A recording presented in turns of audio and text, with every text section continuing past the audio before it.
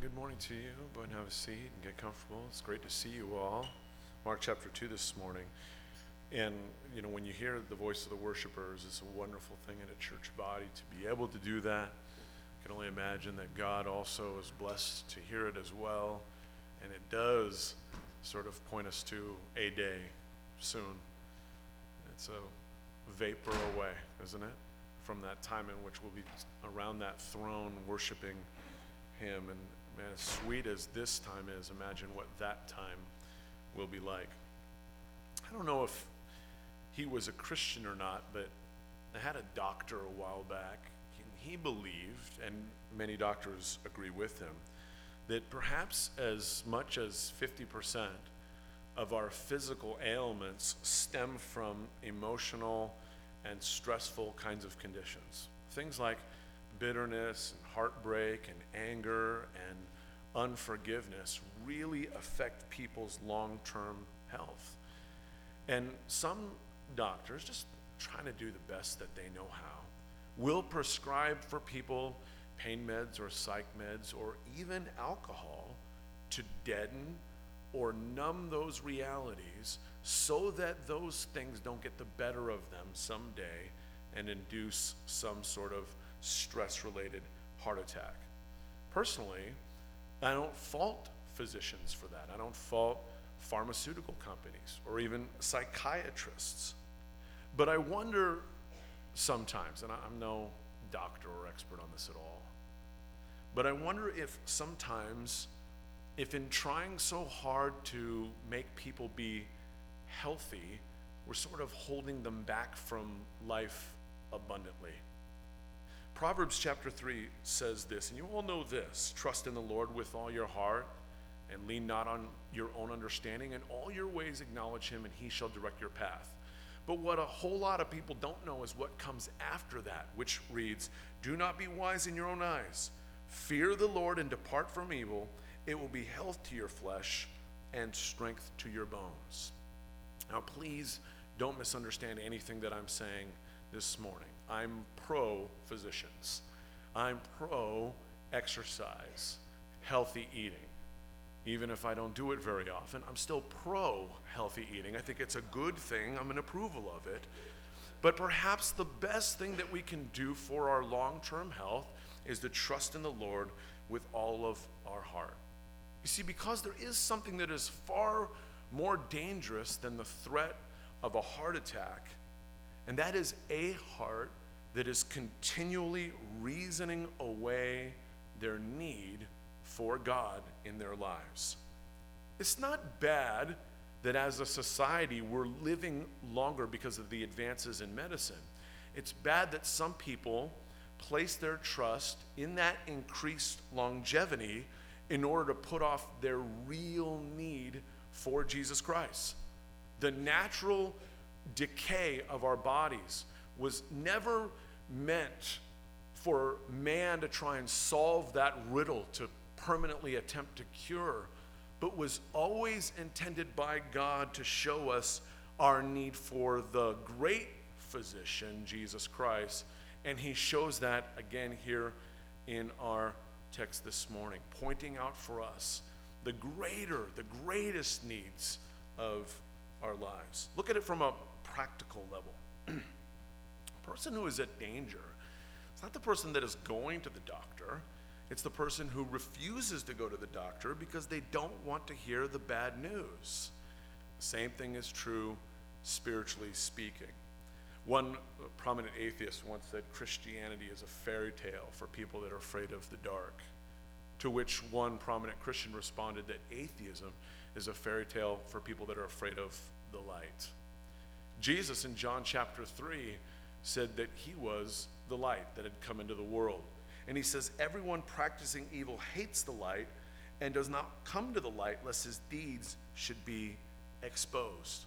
You see, instinctively, people know that there's something wrong with them. Even if they get a clean bill of health from their physician, they know that they are slowly but surely dying, that there's something inside of them that is eating away at them.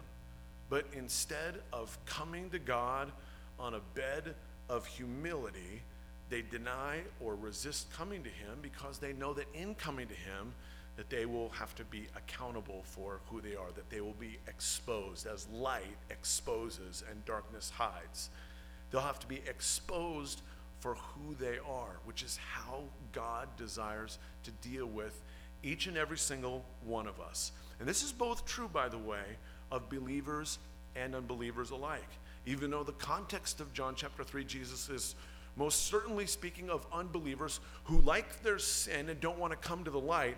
In a way, at times for us as believers, it's true as well that we don't come to God because we don't want to hear what he has to say to us. Because although sin is pleasurable for a season, it is pleasurable for a season. And oftentimes, a backslidden Christian, which by the way could be 5 minutes or 5 weeks, doesn't want to come to God because God wants to work with us in our lives as it relates to some of those sin issues. And sometimes we don't want to hear those things. And those are the very things that are affecting us in physical ways, manifesting themselves in physical ways. And we'll take a look at that this morning and the implications for that. Jesus here in Mark chapter 2 is back in Capernaum, which is in the north area, the Galilean region of Israel. Capernaum was the headquarters for his ministry, you might say. He had gone into the synagogue and preached with authority in Mark chapter 1. He had cast out a demon in that synagogue. Later they would leave and go to Peter's house where he would heal Peter's mother-in-law. And then the whole town, it said, gathered at Peter's house because they had heard about what Jesus was doing. So the next morning, at the end of Mark chapter 1, they got up and went to the neighboring towns so that they could preach there also. Because remember, Jesus said, it's for this purpose that I have come. He didn't come to perform miracles per se. He came to preach the good news. He came to die, and he came to preach and tell us about his death and his resurrection that would pay the price for our sins. Well, now he's back. He's back in Capernaum here, and there's a buzz about the city knowing that Jesus is in town. And so we pick up again in chapter 2, verse 1, where it says, "And again, he entered Capernaum after some days, and it was heard that he was in the house." Now, we don't know for sure whose house this was, but because they don't elaborate here, because Mark doesn't elaborate, we can assume in the house probably means that they were back in Peter's house like they were in Mark chapter 1. And immediately, verse 2, many gathered together so that there was no longer room to receive them. So it's standing room only, or it's seating room only, or they're all on the floor, but they are as cramped in as can be. And it says not even near the door was there room, so that they could just gather outside just to kind of hear what Jesus was saying, even if they couldn't see him. Apparently they didn't have our modern technology to have an overflow room, hadn't thought that through, or whatever the case may be, hadn't figured it out. No overflow. Everybody's cramped in, and it says he preached, what does it say? The word to them. That surprise you at all? I hope not. It's not like this church or Calvary Chapels or other Bible teaching churches in this world came up with some novel concept during the hippie movement or the Jesus movement. Jesus Christ was preaching the word. He wasn't talking about politics. He wasn't talking about 7 steps to control your anger. He wasn't talking about what was relevant to their culture. He was preaching the word. And I'm so thankful, and maybe you ought to be as well, but I'm so thankful that God allowed me to cross paths with people that believed in teaching the word, that emphasized God's word. One of the most important, one of the most valuable lessons that I ever learned was the power of the word of God all by itself. If Jesus was going to start a church in the United States of America in 2013, I believe he would preach the word as he's doing here. And Mark, again, what we've said all along is that Mark is communicating Jesus' message by showing us what he is doing. Mark is more about Jesus' actions than he is what he says, but he is communicating what Jesus is saying by what Jesus is doing. And so before every time we see something miraculous that Jesus does, Mark is so far been quick to point out that first he was preaching and then he did something, placing the emphasis on the preaching of the word as well. And then even here also, very important subtlety in this miracle. Some of you are familiar with this miracle, with this story. Jesus is going to deliver a message before he produces in them the marvel of the miraculous that he's about to do. It's subtle, but it's very important that you understand that. Let's take a look at this scene here. Verse 3, it says, "Then they came to him, bringing a paralytic who was carried by 4 men." And we know from another gospel, it was 4 friends of this paralytic. And this is a different kind of scenario. Life as this man knew it, unlike anything probably that any of us could think of, because this man is basically confined to a 3 by 6 foot pallet prison, a bedroll. Okay, that was his life. And that meant in that day and in that culture, complete dependence, total desperation. There's no assisted living facilities in that day. There's no in-home care. There's no chance for a miracle drug or a medical breakthrough or a referral to a specialist. This guy basically, this paralytic in that day, has virtually no hope at all whatsoever, which means then as a result, probably safe to say, that not a single one of us, no matter what our problems are this morning, have it quite as bad as this man has it. Now, that's important to note, not just so we don't feel sorry for ourselves in life. That's not really even the point. Later on, we're going to see why this is so important in how Jesus addresses this paralytic, okay?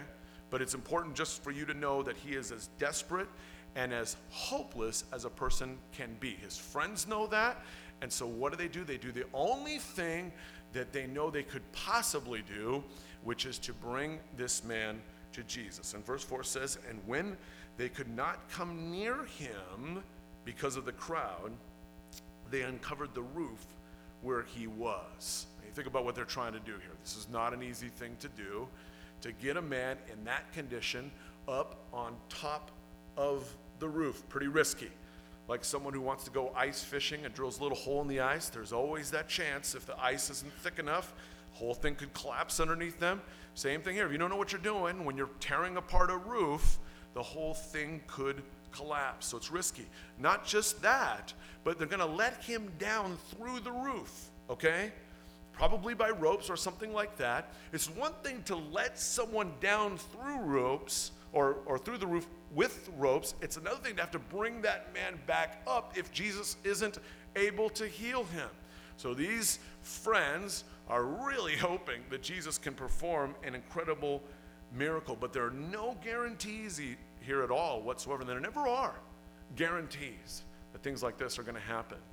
It's so much easier not to go out on a limb for somebody or anybody, but I think it is important for us to remember, for the most part, by and large, people don't come to Christ unless they're delivered, unless they're brought to Christ.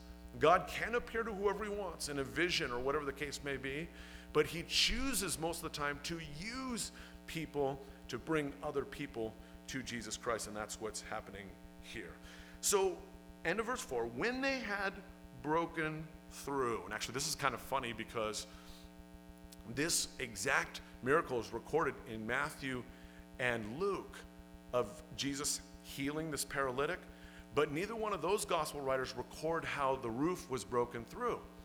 And we know this gospel was written by Mark, but it was probably dictated by Peter, and it was his house that was being broken through. It's funny what he remembered about the story. You can just imagine Peter telling the story, and then they just broke through my roof, and I had to have a contractor come out the next day. Yeah, Jesus healed him, but still, I mean, unbelievable, the gall of these guys.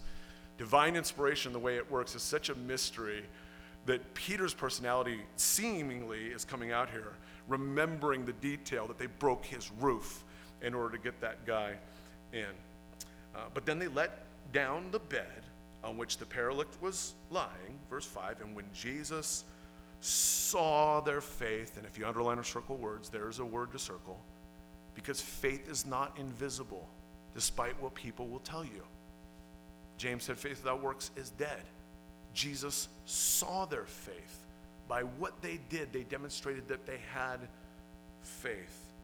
And because Jesus saw their faith, he said to the paralytic, "Son, your sins are forgiven you." Wait a minute. That's not what we brought him for. We brought him to be healed. Don't you understand that? We were hoping that you would take away his paralysis. But where does Jesus begin? With forgiveness for his sins. Isn't that something? It tells you something, well, it tells you a whole lot about the God that we serve.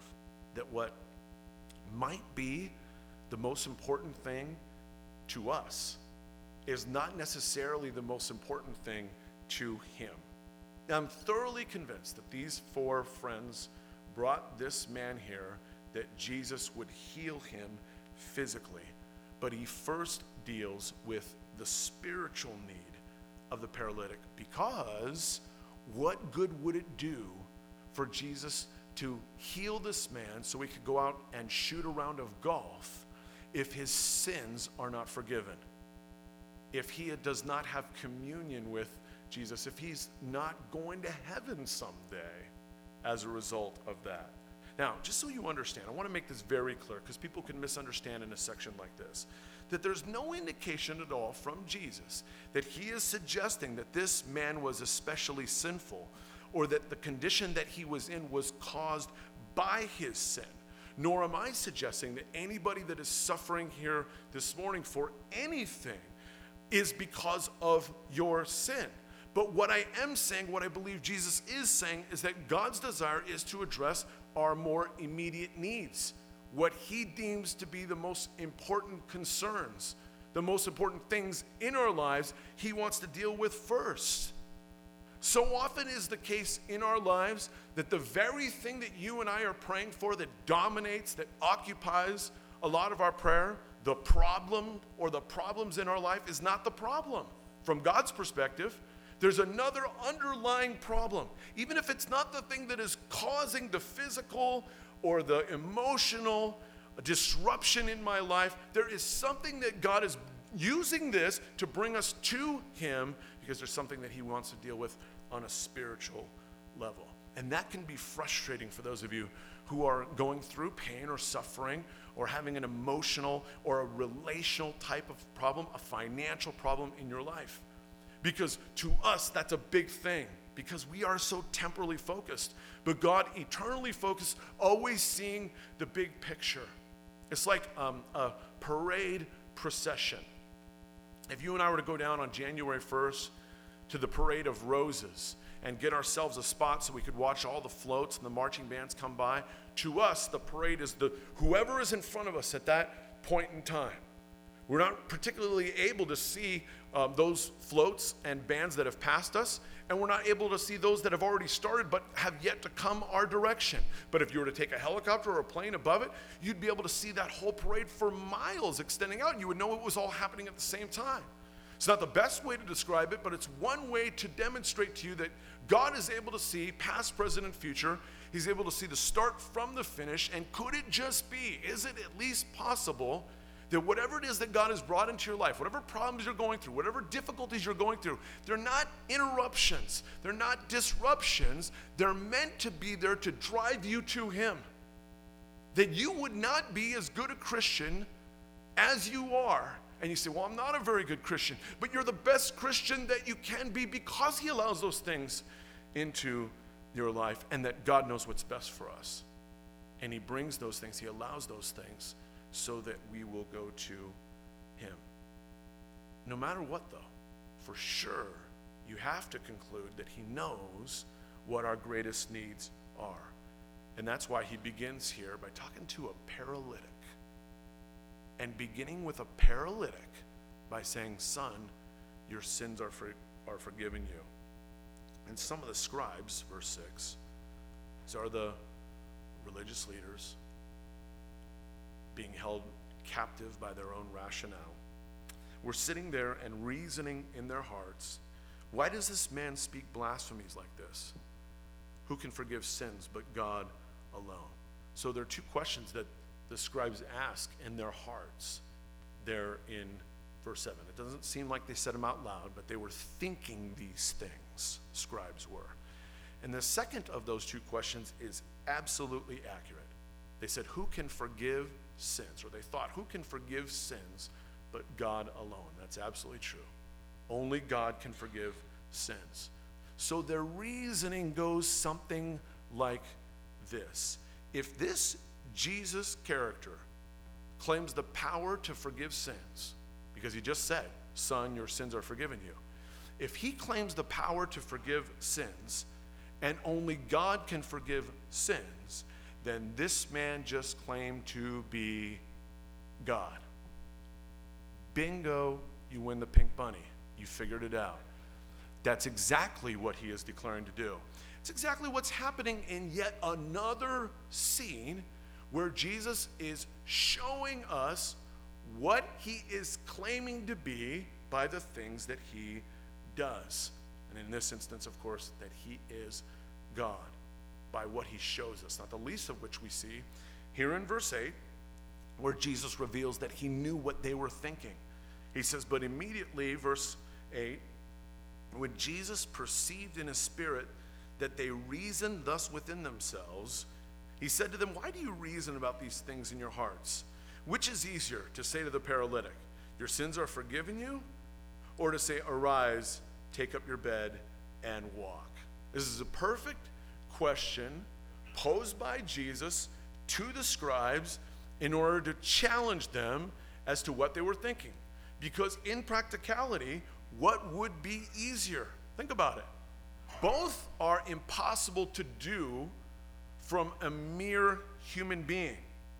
If you were to bring a paralytic up here in front of the sanctuary this morning to me, as powerless as I am, the only thing that I could do, what would be easier for me to do, would be to say, son, your sins are forgiven you.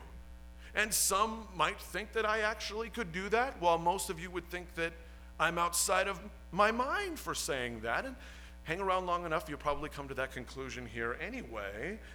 But it is certainly easier outwardly to simply declare that someone is forgiven, right, than to say, arise, take up your bed and walk. Why? Because one of them can be tested. So if I say, arise, take up your bed and walk, and the paralytic doesn't get up and walk, then you all know right away that I am a fraud. And that's exactly why Jesus constructed this test. He's going to perform a miracle here.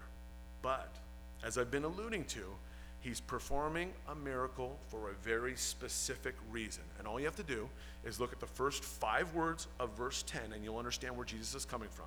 He says, but that you may know. Why is he going to heal this paralytic? So that they would know. Great line. But that you may know that the Son of Man has power on earth to forgive sins. He said to the paralytic, I say to you, arise, take up your bed, and go to your house. And immediately he arose, took up the bed, and went out in the presence of them all. Which is saying something. It's one thing for a paralytic to sit up. It's one thing for a paralytic to stand up. It's even another thing for a paralytic to walk. But to have him pick up his bed and maneuver through a crowd full of people, not stepping on toes and hands, smacking people in the head with that bedroll as he was carrying as he was walking by, that is a complete and whole entire healing on the part of Jesus, that he could maneuver around in this crowded room to get out the door. And now this bed that had carried him all these years, he's now carrying. This bed that had been a sign of his sickness has now become the sign of his cure, so that it says, all were amazed and glorified God, saying, we never saw anything like this. And that was the point. I'm not in any way calling into question that Jesus wasn't interested in healing this man. because he obviously did heal him, but he did it so that everyone would know that he had the power to forgive sins on earth. That was the point. And also, add to that as well, he also wanted them to know something else that was very important, didn't he? If only God can forgive sins, and it's easier to say your sins are forgiven you than arise, take up your bed and walk, then what is also Jesus saying by what he did? That he is God. Oh, Jesus never claimed to be God in the Bible. Or maybe he did, but it was just in the book of John. No religious leader, if we could bring one back that saw Jesus or listened to Jesus preach, not a single one of them would listen to that lie that is told to people in the world today. Not a single one of them. Because he does it here by what he does in several ways. And even if once they assumed that, he doesn't speak up and correct them, then what is he also doing? He's in essence lying to them. If you are on a job interview and I'm interviewing you and it says on your resume that you went to Sacramento State, and I say, oh, so you're a graduate of Sacramento State, huh? And you don't say anything, it's the same as lying, because you allowed me to assume something that you know is not true. And so Jesus here, he doesn't have to come out like he did in the book of John and say, I am that I am. He didn't have to say that. He doesn't have to say, I am God, period. He doesn't have to say that. He can merely just not say something when they assume it. If he was just a prophet, if he was just a miracle worker, then he would make sure when they misunderstood, he would go, hold on, wait a minute. I don't want to deceive anybody here. I'm not claiming to be God. That's not what I'm trying to do. I'm just here. God has given me this temporary period of time in which I have authority to forgive sins on earth, but that's all. But he doesn't do that here by what he does, by what he does not do, even in his silence. Jesus declares himself to be God, sent on a mission from heaven to offer up the forgiveness of sins. Now, here's where it gets a little tricky and why I wanted to go just a little bit further than just this story this morning. And before you throw anything at me, listen to the full statement, okay? Jesus only came to offer forgiveness for just one type of person. Only select individuals qualify. Everybody's a little nervous right now as to what I'm going to say. The only people that can receive forgiveness for the sins are people that think that they are sinners. Right? Someone who doesn't think they're a sinner, God cannot extend that offer. He can't heal them. He can't cure them because they don't see the need. And that, in the calling of Matthew here, we're going to see how important that idea is. Verse 13, then he went out again by the sea, and all the multitude came to him, and he taught them. And as he passed by, he saw Levi, the son of Alphaeus, sitting at the tax office, and he said to him, follow me. So he arose and followed him. Now, you think that the IRS has some issues today. In that day, I perceive that you think that the IRS has some issues today. In that day, tax collectors were given authority from the Roman government to over-collect, and they could keep the difference. So, naturally, people didn't like tax collectors very much at all. And so I find that interesting here, that in the calling of Matthew, as he is going to be united with these 4 fishermen that we saw were called in Mark chapter 1. I don't know if Matthew was their tax collector, but fishermen still had to pay taxes, and so that would have been an awkward introduction.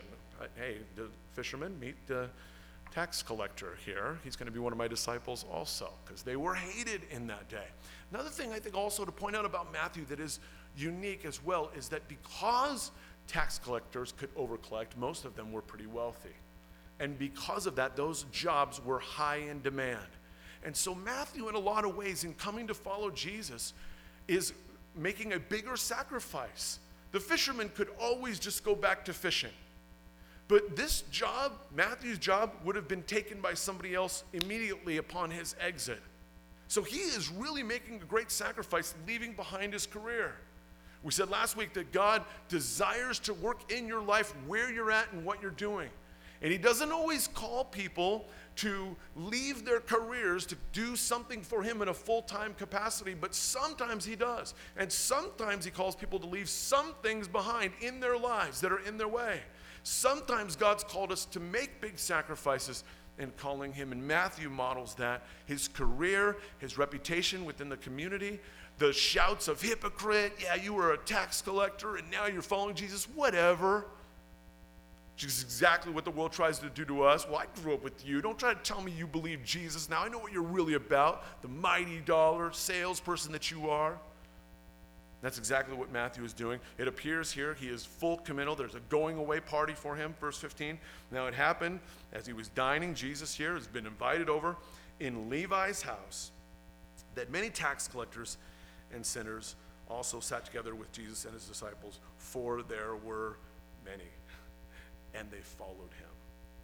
And when the scribes and Pharisees saw him eating with tax collectors and sinners, because they were separatists, and they believed that to the extent that you could remove yourself from the world would determine how holy you were. But that's not necessarily true, as Jesus shows us that he hung out with tax collectors and sinners. Now, some of us in this room, and you let the Lord minister to your heart on this, some of us in this room need to spend more time with sinners and tax collectors. Some of us need to spend less time. Some of us need more Christian fellowship.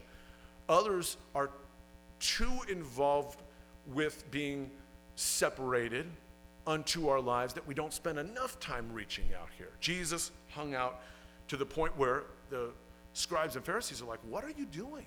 Hanging out with these people. And they even questioned his disciples. It says they said to his disciples, how is it that he eats and drinks with tax collectors and sinners? Because for a religious leader in that day, tax collector was a synonym for sinner. And I agree. Tax collectors are sinners. But so are veterinarians and attorneys and school teachers and bricklayers. And that was their problem, to the point where the religious leaders came up with a name for Jesus. It's not something you first heard in a song. The religious leaders were the ones who first called Jesus a friend of sinners. And I don't know if they could have ever given him a better title than that one right there. Jesus, friend of sinners. Of course he would dine with them. Of course he would be here in our midst this morning. He bore our sins and died on the cross for our sins, and now he calls us a friend. But there's really only one way that you can be a friend of Jesus. You can only be a friend of Jesus if you're a sinner. Isn't that kind of tricky? Only if you're a sinner. Only if you know that you're a sinner can you be a friend of Jesus Christ. See, that's what the religious leaders didn't understand. Not just about Jesus, but about themselves. And this is a sad verse, verse 17, last verse. When Jesus heard it, he said to them, those who are well have no need of a physician, but those who are sick. I did not come to call the righteous, but sinners to repentance. I can't reach people who don't think that they're sick. I didn't come to call the righteous. You don't want to know why Jesus didn't come to call the righteous? You know the answer, right? Because there aren't any. There are none righteous. So what did he say? What is he saying here? He's saying, I came for the sick. I guess you aren't sick. And so I didn't come for you, apparently. The true paralytics in this story were the religious leaders who thought there was nothing wrong with them. Reminds me of the parable Jesus told in Luke 18 about the Pharisee and the tax collector. You probably remember it. I'll just read it to you. he said it was a parable for those who trusted in themselves that they were righteous while despising others. So 2 men went up to the temple to pray, one a Pharisee and the other a tax collector. The Pharisee stood and prayed thus within himself, God, I thank you I'm not like other men, extortioners, unjust, adulterers, or even as this tax collector. I fast twice a week. I give tithes of all that I possess. And the tax collector, standing afar off, would not so much as raise his eyes to heaven, but beat his breast, saying, God, be merciful to me, a sinner. And Jesus said, I tell you, this man went down to his house justified rather than the other. For everyone who exalts himself will be humbled, and he who humbles himself will be exalted.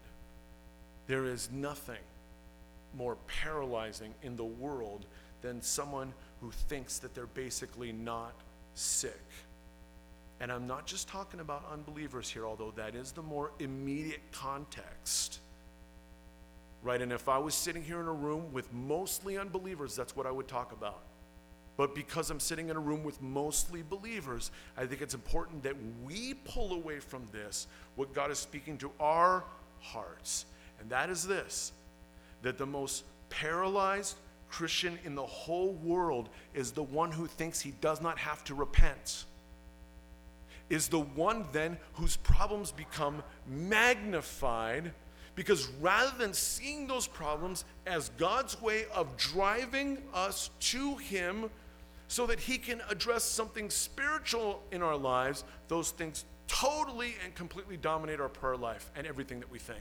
Feeling justified, feeling righteous in what we do, we miss out on what God wants to say to us and is highest for our lives. Because what is our greatest need? What is our greatest need?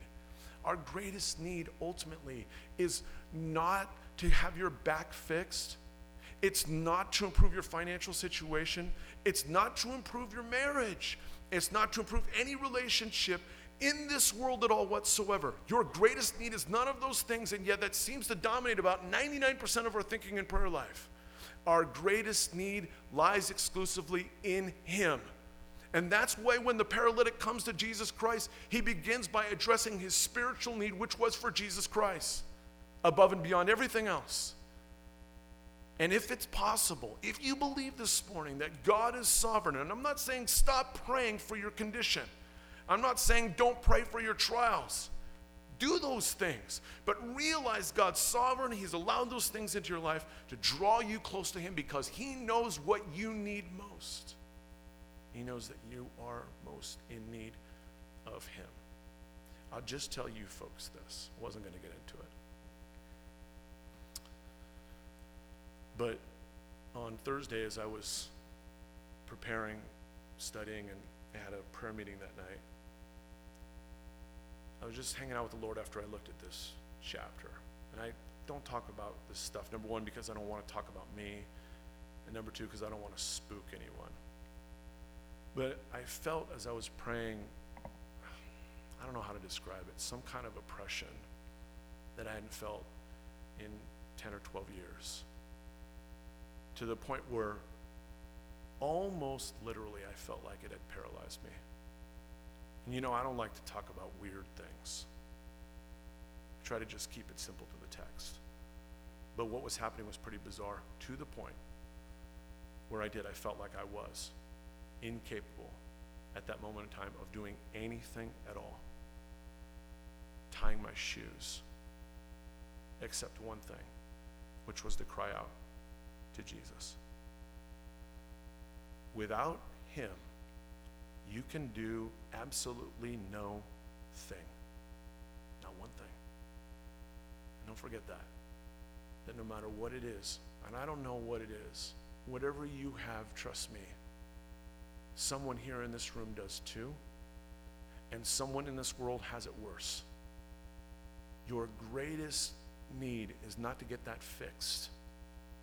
Your greatest need always will be, day by day, moment by moment, it will be Jesus Christ. The answers are always in him. You believe me this morning? They're always in him. Let's pray together. Father, we We thank you and we praise you. And Lord, we are completely